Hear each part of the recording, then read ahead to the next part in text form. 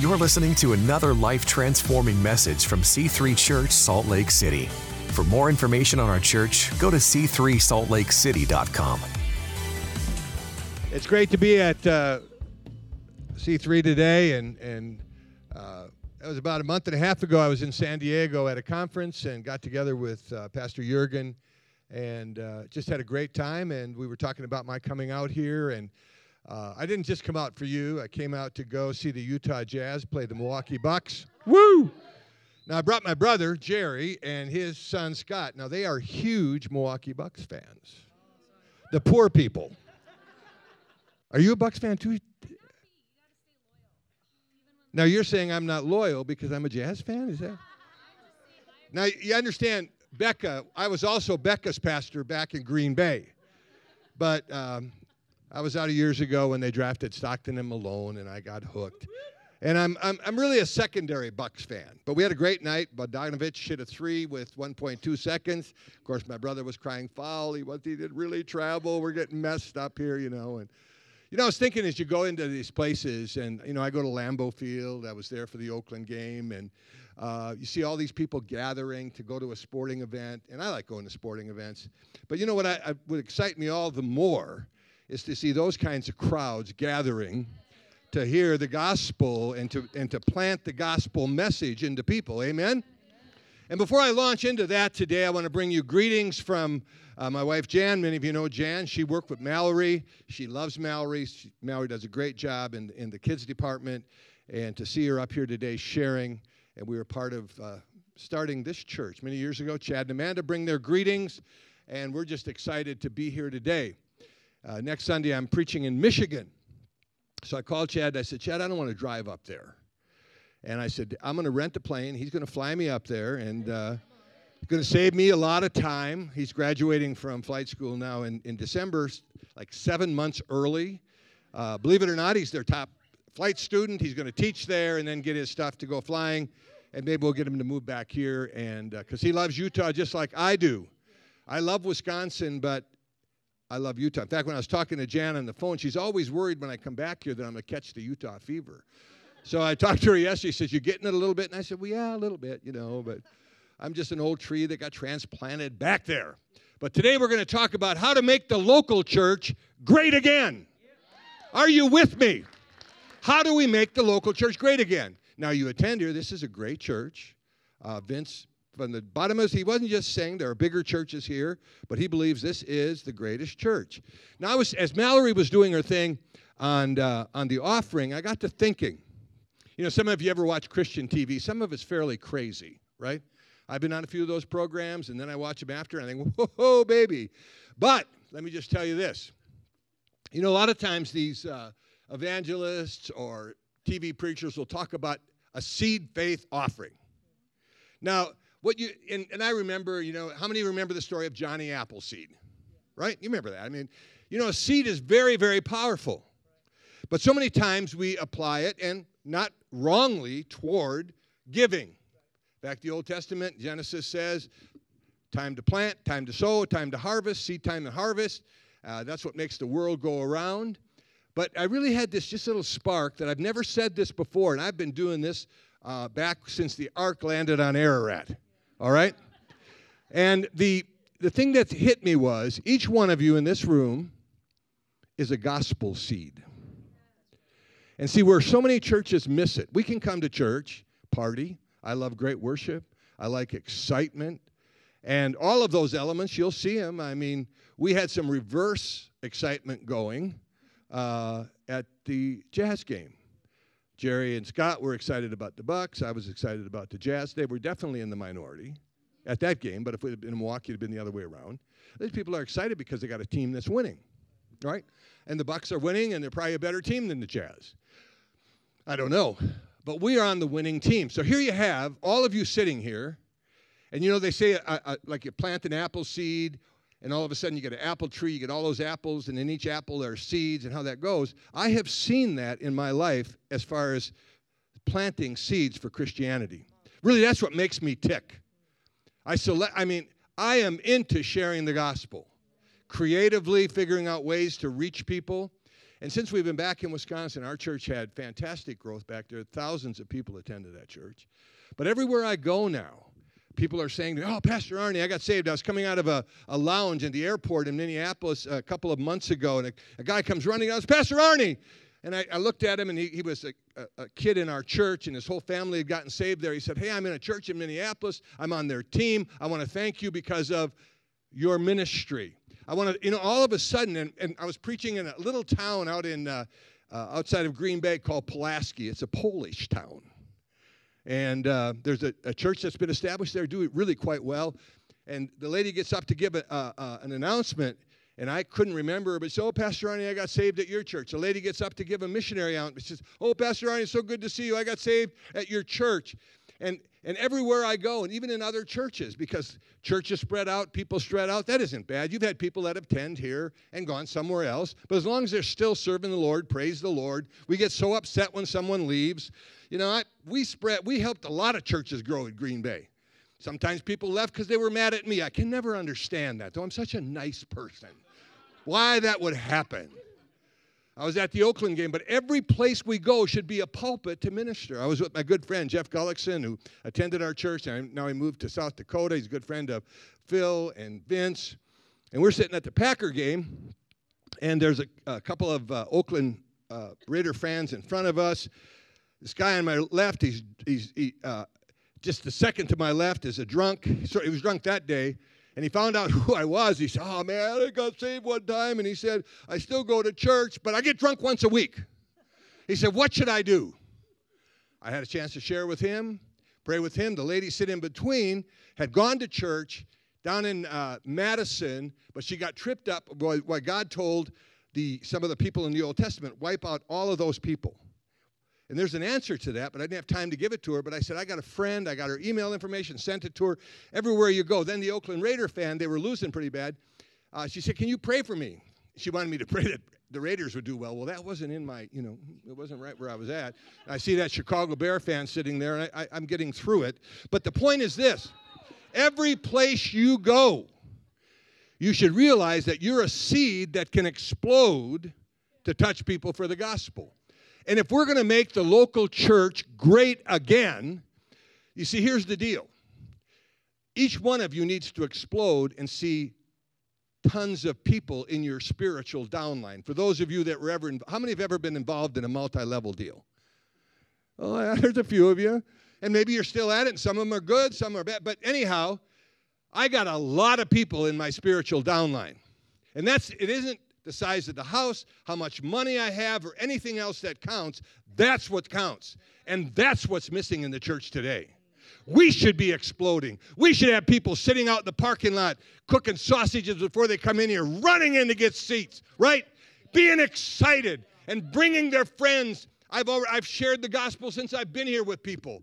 I talked to a guy, and we went over to Denny's over on the other side of town. The guy came in, and we were waiting to get seated. Normally, I don't wait to get seated at Denny's, but I was hungry, and it's cheap.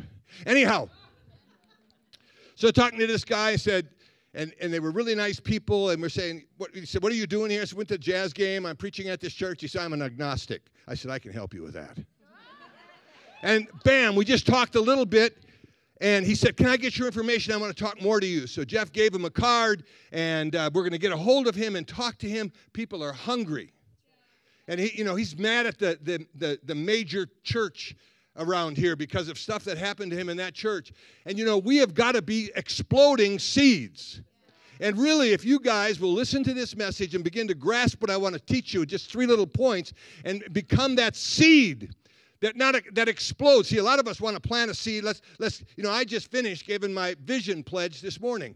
Now, when we were here, Jurgen spoke. I wasn't able to come to the banquet, and he's talking about you guys giving a commitment. Now, let me tell you, when we started this church, I gave almost every cent of my retirement to this church. Tens of thousands and thousands of dollars to keep it rolling. So I'm sitting there, why should I give any more? But then the Lord spoke to me to plant another seed. And I'm seeing miraculous things happening. I'm a tither. I don't rob from God. In fact, the tithe isn't yours, it's God's, and if you keep it, you're robbing from God. I'm sorry, that's just what the Bible says. I got to tell you the truth. As most of you know, I have the gift of irritation. So if you're irritated, I'm leaving town. But the reality is this. So many times we're all excited. You give money and God blesses. And I could tell you story after story how God has blessed me for giving everything away a couple, 3, 4 times, and how he sustained me at my age. But here's the deal. And you think about that, and we get excited, and we stretch our faith. Some of you stretched your faith to give the vision builders way beyond. You need a miracle to get the money. Right, Vince? Right. I'm sure you did. I don't know. But where are you going to start stretching your faith to plant seeds into the kingdom, into your neighborhood, into your workplace, and into your school? If we're going to make the local church great again. Now, let's attack this. Now, I borrowed my brother's cheaters. I had cataract surgery a few years ago. I didn't even know I had cataracts. I thought cataracts were milky eyes like my dogs, the old dogs used to have. And then I got cataract surgery, and I can see like a hawk, unless it's a little dim. And I brought a small print Bible. My brother's here. He just had cataract surgery. I guess it runs in the family. And so he borrowed me his cheaters, but I don't like the looks of them. So I'm going to tell you what the Scripture says. I'm going to paraphrase. But here's the deal. One of the things, it's interesting, when I had the cataract surgery, I didn't realize that my sight was dimmed. I had some tests, and I realized that there were some things missing. And when I got him, man, my eyes brightened up. We were living here. I had it done in Hoops. And my neighbor said, "Hey, Arnie, you're not wearing glasses anymore." And I said, and his name was Sean. He was a real rounder. I tried to lead him to the Lord. Man, we had great conversations. I believe he's going to get saved at some point. He said to me, he said, "Does that stuff really work?" I said, "Oh, man, Sean, I thought you were a black guy before. And now I can see you're a white guy." But you know what? I think we need spiritual cataract surgery to see the lostness that is going on in your neighbors, your workplace, and your family. Now, how do we get to that point? A lot of people that have known me for a long time think, well, that's just Arnie. That's just him. I was the shyest kid in our family. I was always a touch funny to sort of try to cover that. You know, I'd come up with funny stuff just to try to get in. But see, when God gets in your heart and you begin to realize that he wants to see this region led to Christ. This is not the easiest area. There's a lot of opposition. There's a lot of spiritual opposition to what you're trying to do here.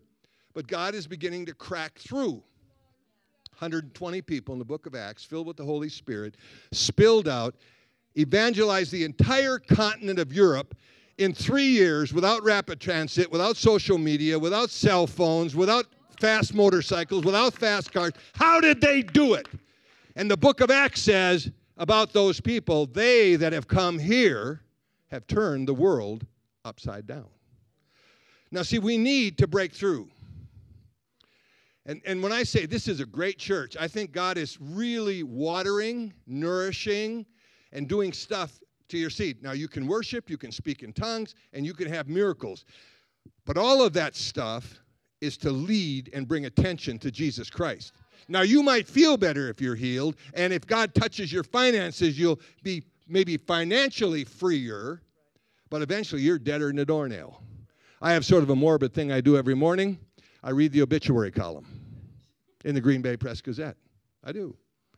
I check off all the people that are croaking that are in my age group. I'm 73. I want to tell you there's a lot of them heading out. Right? So all I'm telling you is this. Your time, no matter what, is limited. The Bible says our life is like a vapor. It's what you do for Christ that counts. And so each and every one of us need to have a responsibility. How can I make, C3, how can I make the greater church in general great again? The book of Nehemiah. I was going to read you the whole first chapter, but I don't want to take the time. I'm going to paraphrase. Nehemiah was a young Jewish boy that when the nation of Israel fell, he was taken as a captive. He was taken from the region that we know as Israel, that area, when it was overcome by King Artaxerxes and some of his downline of kings and stuff, and he was dragged back to Babylon. And when they took those kids, young people, and it wasn't his fault, right? I mean, he didn't backslide. He went to Sabbath school and everything, and now he's torn away from his family, and he's put to work in this palace. through a process of probably being highly integrous and a hard worker, he ends up to be the cupbearer of the king. I wrote a book called The Favor Factor, and I talk a little bit about Nehemiah in that book. And what he did is he moved on up. And actually the cupbearer, next to the head of the army, next to almost anything in that nation for that king, was the most important job. Because he controlled all the food, all of the drink, and everything that went into the mouth of the king Artaxerxes. And the reason that they have that kind of person, they loved to have coups back then and knock off the king. Sometimes it wasn't on the battlefield. If they could slip poison into his food supply and kill him, that's an easy way of taking him out. So Nehemiah had to prepare the food, make sure it was sure, and then everything that went before him and his family and the key leaders, he tested. And there was a little time period. If he didn't croak, they ate the food. Now, you got somebody doing that for you, you want him to be loyal, right? I mean, he didn't spit stuff out and say, hey, king, have this, and all of a sudden the king falls over dead. But he had a heart for the kingdom. A lot of you need to understand you should have a heart for the gospel kingdom. Now, he's working there. He probably had a deluxe apartment right next to the king. He probably had a top chariot, a great income, highly respected. He could have said, you know what, it's not my fault. I grew up, I came up the hard way, I got a great job, and Israel can just take a jump. He didn't do that, though. Nehemiah 1, if you read the whole thing, some of the leaders and some of the brothers from Israel came back and met with Nehemiah. And he asked right away, how's my homeland doing? And they said, it's bad. The walls of the city are broken down. The men aren't shaving. Back, beards are popular today, but if you wore one back in that context, it was because you were depressed. The men weren't shaving. Things were bad. I mean, the gates of the city and all of the religious spots were just down and out. His heart just broke. And then he gets into this whole thing, and it wasn't his fault, but he associates with the problem. It said, God, us and our fathers, and he prayed, Lord, that he prayed for that. And then he took God. There's something about the promises of God. I love the promises of God. He promises us a lot of things. And it isn't like someone giving you a promise and breaking it. He keeps his promises. So he said, look at here, God. You made these promises to us, and now I want to be a focal person in bringing our people back to understand those promises. Well, then he has to go before the king because now he wants to go back and rebuild the walls. This kid who was a slave, this kid who's got this primo job with the king, he wants to go back to Israel and rebuild the walls. So the last verse of chapter 1 is he's going to go before the king. But he prayed this prayer where he said, Lord, give your servant favor today in the presence of this man. In chapter 2, he goes before him, and the king said to him, hey, Nehemiah, you've never been sad in my presence before. Now think about that for a minute. He's working for the guy all these years, got this chopped job, and he said, you've never been sad. How many of you can go to your job tomorrow and say, oh, and you got a little frown on your face, you've worked there 10 years, and your boss says, what's wrong with you? You've never been sad before. Come on. You've had the Monday blues, can't wait till Friday gets here, barely get over the Wednesday hump. Are you following me? Now here's the deal. If you're giving the king this food, you want to keep a good look on your face because you look frowny, maybe you think, oh, maybe this cat's slipping me a Mickey, maybe, you know what I mean? So he stepped out and he said, what's the deal? It must be sadness of heart. And he said, how can I be happy when the kingdom with God's people is in deep, deep doo-doo? Right? Doo-doo. I could have said the C word or the S word, but I thought it wouldn't be appropriate, and I don't want Jurgen not to have me back again. But I do know Jurgen, and he might say those words once in a while. But anyhow, so the king says, you can do it. How long will you be gone, and what do you need? And he had it all figured out. And see, the gospel has everything you need to be a seed to reach people for Christ. You can't cover your shyness. You can't cover anything. Right? Moses couldn't talk. He stuttered. And he said, well, your brother can talk. Now, if I stuttered, my brother really can talk. But the reality is, drop the excuses, and let's figure out how we can make the local church great again. Number one, if we want to make the local church great again, you got to stop compromising. I'm telling you what, I've been around a long time. And the only good thing about that, and there's a lot of good things. You've seen a lot, you know a lot, you've been there, done that, bought all the T-shirts. But the reality is this: I have seen a great slippage in commitment to base biblical principles. Like loving your wife, like your morality, like not taking substances to prop yourself up. Doing things that you know are on the line when it comes to your Christianity. Some of the stuff you look at the internet, some of the things that you feed into your minds. You know what? You got to clean up. Those of you who've been around a long time, one of my best friends from high school got saved. Actually, he was one of our first converts when we moved back to Green Bay.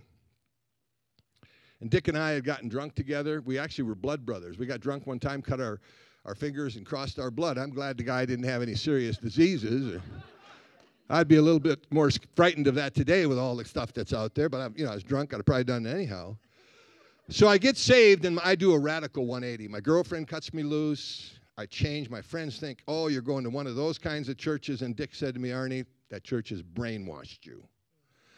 I answered back, Dick, I had a dirty old brain, needed a good old washing.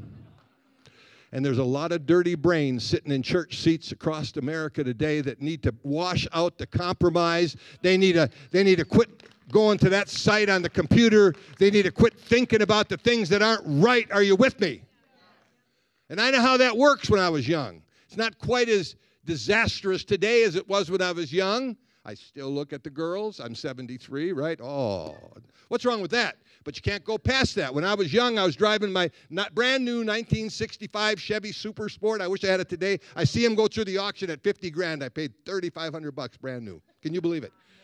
I'm driving that nice car in Kenosha, Wisconsin, and there was this beautiful nurse standing on the midway in between the two lanes. I checked her out and hit the first person right in front of me.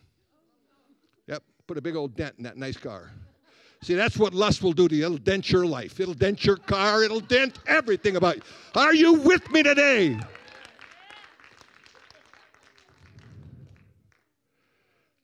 Paul was teaching Timothy. He said, remember, look back at your relatives and how they lived out their lives. You see, I want to be the kind of guy people can look at and say, you know, I knew Pastor Arnie all these years.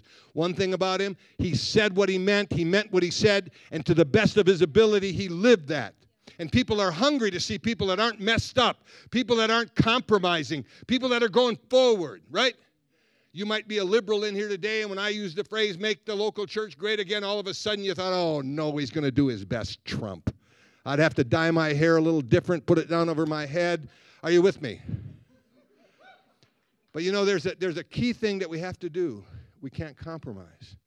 And Trump has done a lot of stuff in certain areas where we were compromising before. That's just a political opinion. I am a conservative. I will not vote for anybody that thinks abortion's okay. Are you with me? I don't care if everything else benefited me. I still wouldn't vote for it. You wouldn't have had a founding pastor here if his mother would have aborted him. Those of you that liked Brooke a real lot that are still here, you wouldn't have had Brookie around if she was aborted, because I adopted both my kids. And the Bible says life is precious. Life starts at conception.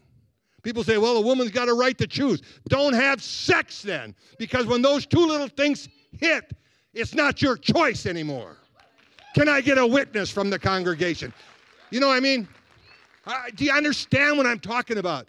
I could line up things where you've compromised. You got to stop it. And sometimes it's just a little thing. Normally you don't. You know, they say when you're on the water, you don't just go into a storm. You sort of drift into a storm. You sort of let the boat a little loose, and all of a sudden it takes you out, and all of a sudden the storm comes up. Quit drifting. Take stands. People are hungry to see that. And it will help you. It'll help you even look better when you're older. I'm in that stage of life now when they say, oh, you look good for your age. I went to my high school reunion, man. Oh, babies. The trips around the sun, a lot of those people had done a bad service to them. I got in trouble. I went to my fourth class reunion, and we drove in, Jan and I did, and went down, and all of these old people were walking in. And I actually put my mirror down and looked and see if I looked that bad. Then I was preaching that Sunday in our church, and we were on TV back there, and I said, I went to my class reunion, and I said, it looked like recess at a rest home. And then I told Tim, our guy that edited, I said, Tim, you know Tim. I said, Tim, don't take that out. Edit that out of my message. He didn't do it. I got nasty grams. But the reality is this. The reality is this. People who live and serve God will last longer, look better, smell better. People who don't compromise, come on now, right? If we're going to make the local church great again, we can't compromise. I want you to bow your heads, close your eyes, just for a moment. I told Vince what I was going to do. What time is it anyhow? Oh, man. Whew, good. If there's any compromise in your life, and you don't have to bow your head. You can just look at me. And you say, Pastor Arnie, maybe it's a little thing. Maybe it's something that's got out of control. Maybe when they were praying this morning, there's some kind of addiction or whatever. I don't want it anymore. I want my seed to be healthy, so when it's hitting great soil here at C3, I just want to lay down all the compromise. You stand up right now. Come on, stand up. Stand up! That away. Hi. He's got hi on his shirt. Hi, how you doing? Thanks for standing up. Anybody else? Come on now, don't be a coward. You think something. You almost ran into a car in front of you one time checking out something with a bad mind. Are you there? Come on now. You don't let your heart get so callous that you're ashamed of. I tell you what, there are times, you don't have to play yet, I'm not done yet, but you can play if you want to. I don't get here that often, but you go ahead if you want to. That's okay. Let's pray for you right now. Father, in the name of Jesus, I pray for my brothers and sisters. I pray, Lord, that any compromise that's in their life, small, big, rampant, blossoming, will be gone in Jesus' name. Okay, you can sit down. See, I still got 2 points to go yet, but I'll get through this quick. If we're going to make the church great again, we got to be people of forgiveness, right? We got to be people who forgive. I know some of the most bitter Christians who you might be in this church because you're ticked off at some pastor somewhere else. You might have gotten divorced. You might have been hurt as a child, maybe even raped by a relative. You might have been verbally abused. You might have had all kinds of crazy stuff. You might have had people cheat on you. You might have got passed over for a position at your company, but you didn't get it, and you don't like it. Forgiveness is nasty. Unforgiveness is nasty. Keep short accounts. Some of you might be here today and you're mad at your wife, you're mad at your husband, you're mad at your grandpa, you're mad at your boss, you're mad at your neighbors. You know what? It's affecting your seed. I tell you what, when you keep short accounts and you forgive people, it's amazing. I wrote a book, The High Cost of Resentment. It's basically on unforgiveness. I never had much unforgiveness until Mark Gungor, who was her pastor, is her mother's pastor today. I launched him into ministry, helped him do everything, and when we moved out here, he didn't live up to any commitments to us. I had to own it. But he had an airplane. I wanted him to crash the airplane. I really didn't, but I thought about it. And finally, man, I forgave him. We're the best of friends today. And it was like 1,000 pounds went off me. But see, I had to learn that lesson because I never let stuff bother me. My friends used to tell me, Pastor, you're like a Teflon pastor. You just let it go off you. And some of you need to get some spiritual Teflon on you. You need to make forgiveness because you live in this world. There's going to be people cutting in front of you. There are going to be people trying to rip you off. And there's all kinds of stuff.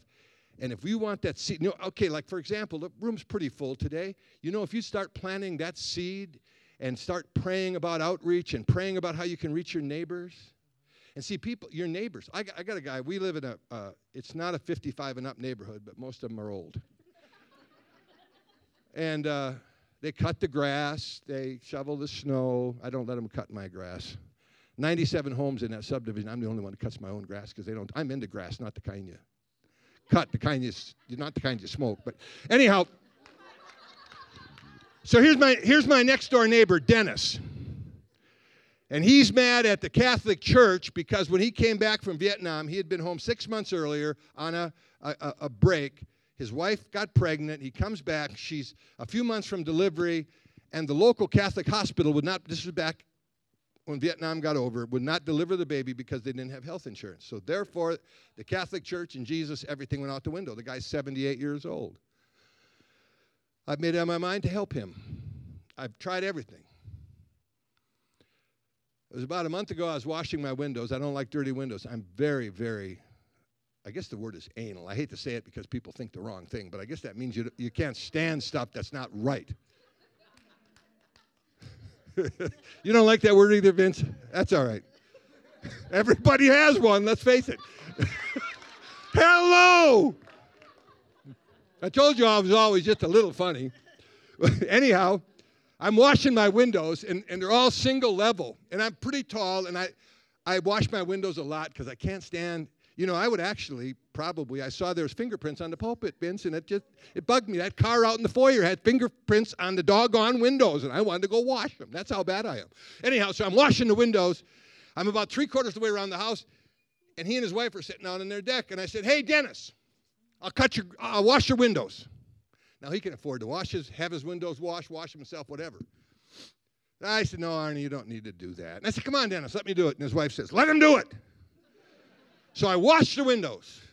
When I'm done, I'm talking to him. I finished up on their patio, and his wife said to me, "Arnie, you're an angel." I said, "You have not talked to Jan, right? But here's the deal." That opened the door. They said, "Why did you do this?" And in about 5 minutes, I had them eating out of my hand, sharing the gospel with them for washing windows. But see, this guy is not serving God or even thinking about God because 50, 60 years ago, they didn't deliver his baby. He's held it all that time.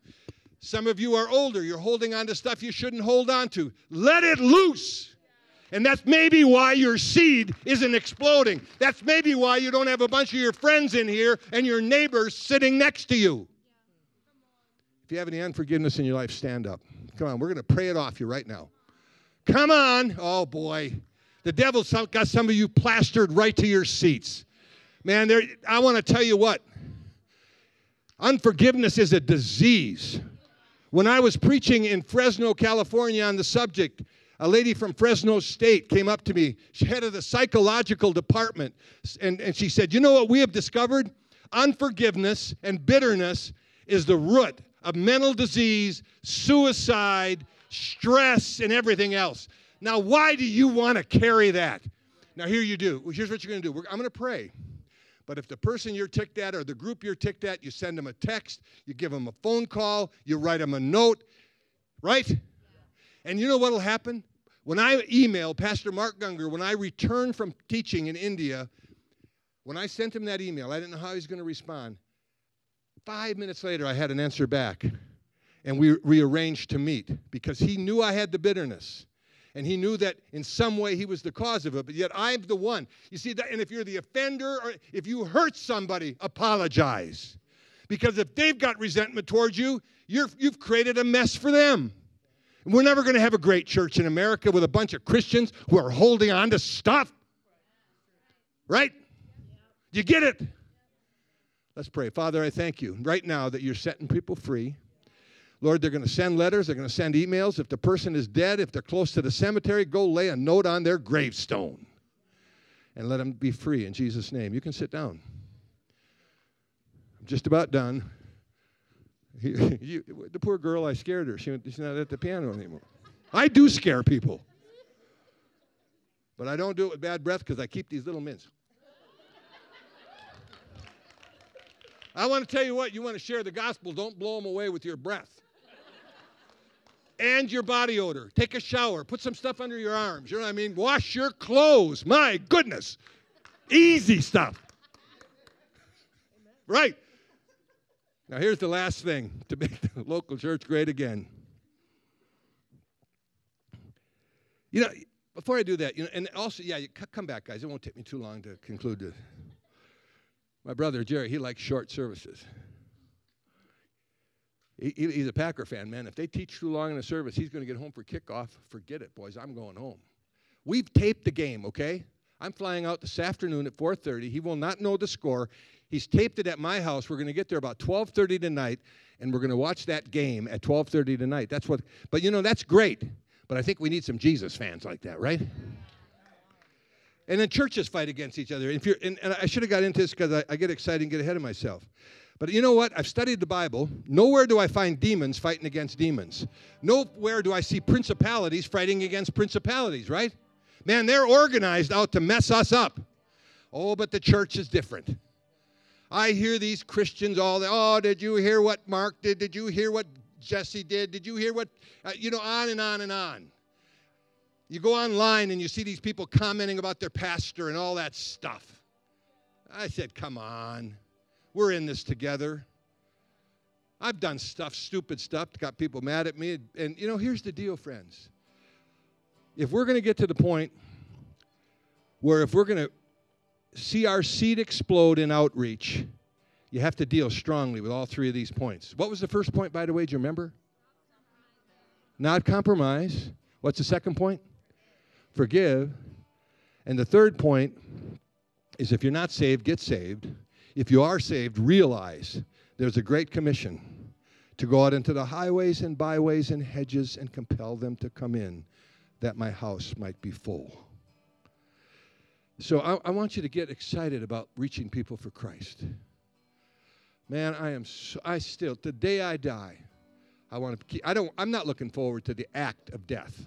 Am I going to rattle, is it going to hurt or whatever? But I'm looking forward to what's on the other side, right? But I also realize if one thing I know for certain, years ago there's a great hymn writer, and I don't want to sing hymns much anymore. His name was Ira Stanfield. If you ever watched Billy Graham and they used to sing at the end, there's room at the cross for you, though millions have come, there's still room for one. There's room at the cross for you. Ira wrote that song. And when he wrote it, his wife had left him for another man. He was pastoring a church. He didn't know what to do. He got a phone call that his wife had been killed in a car accident. His little girl was along, but she didn't get killed. And instead of being bitter, he sat down at his piano and began to poem, there's room at the cross for you. Though millions have come, there's still room for one.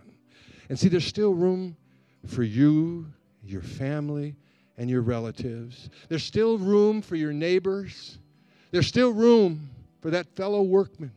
I could tell you story after story of people that have caught this and how it grew our church to from hundreds to thousands. And now as I cruise around Green Bay and sit in a restaurant or walk through an airport or preach at another church, I hear, oh, Pastor Arnie, thank you so much. And you know what? That's the greatest seed you could plant. And when you start doing that, my brother Jerry was a binge alcoholic. I guess you'd call it that, right, Jerry? I was pastoring a little church in northeastern Wisconsin, and a good friend of mine, Al Palmquist, he's the one that found Brooke for us when we adopted Brooke. Al was a street cop from Minneapolis, wrote a book called The Minnesota Connection.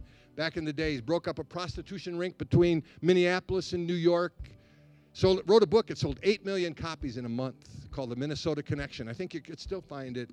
And he preached on a Sunday in my first little church up in northeastern Wisconsin. And Jerry gave his life to Christ, turned him right around. His family's serving God. He's serving God. He's a great witness. He was a car salesman. He prayed with people in the dealership. He was always concerned. You see, that's another seed that exploded because he was set free, right?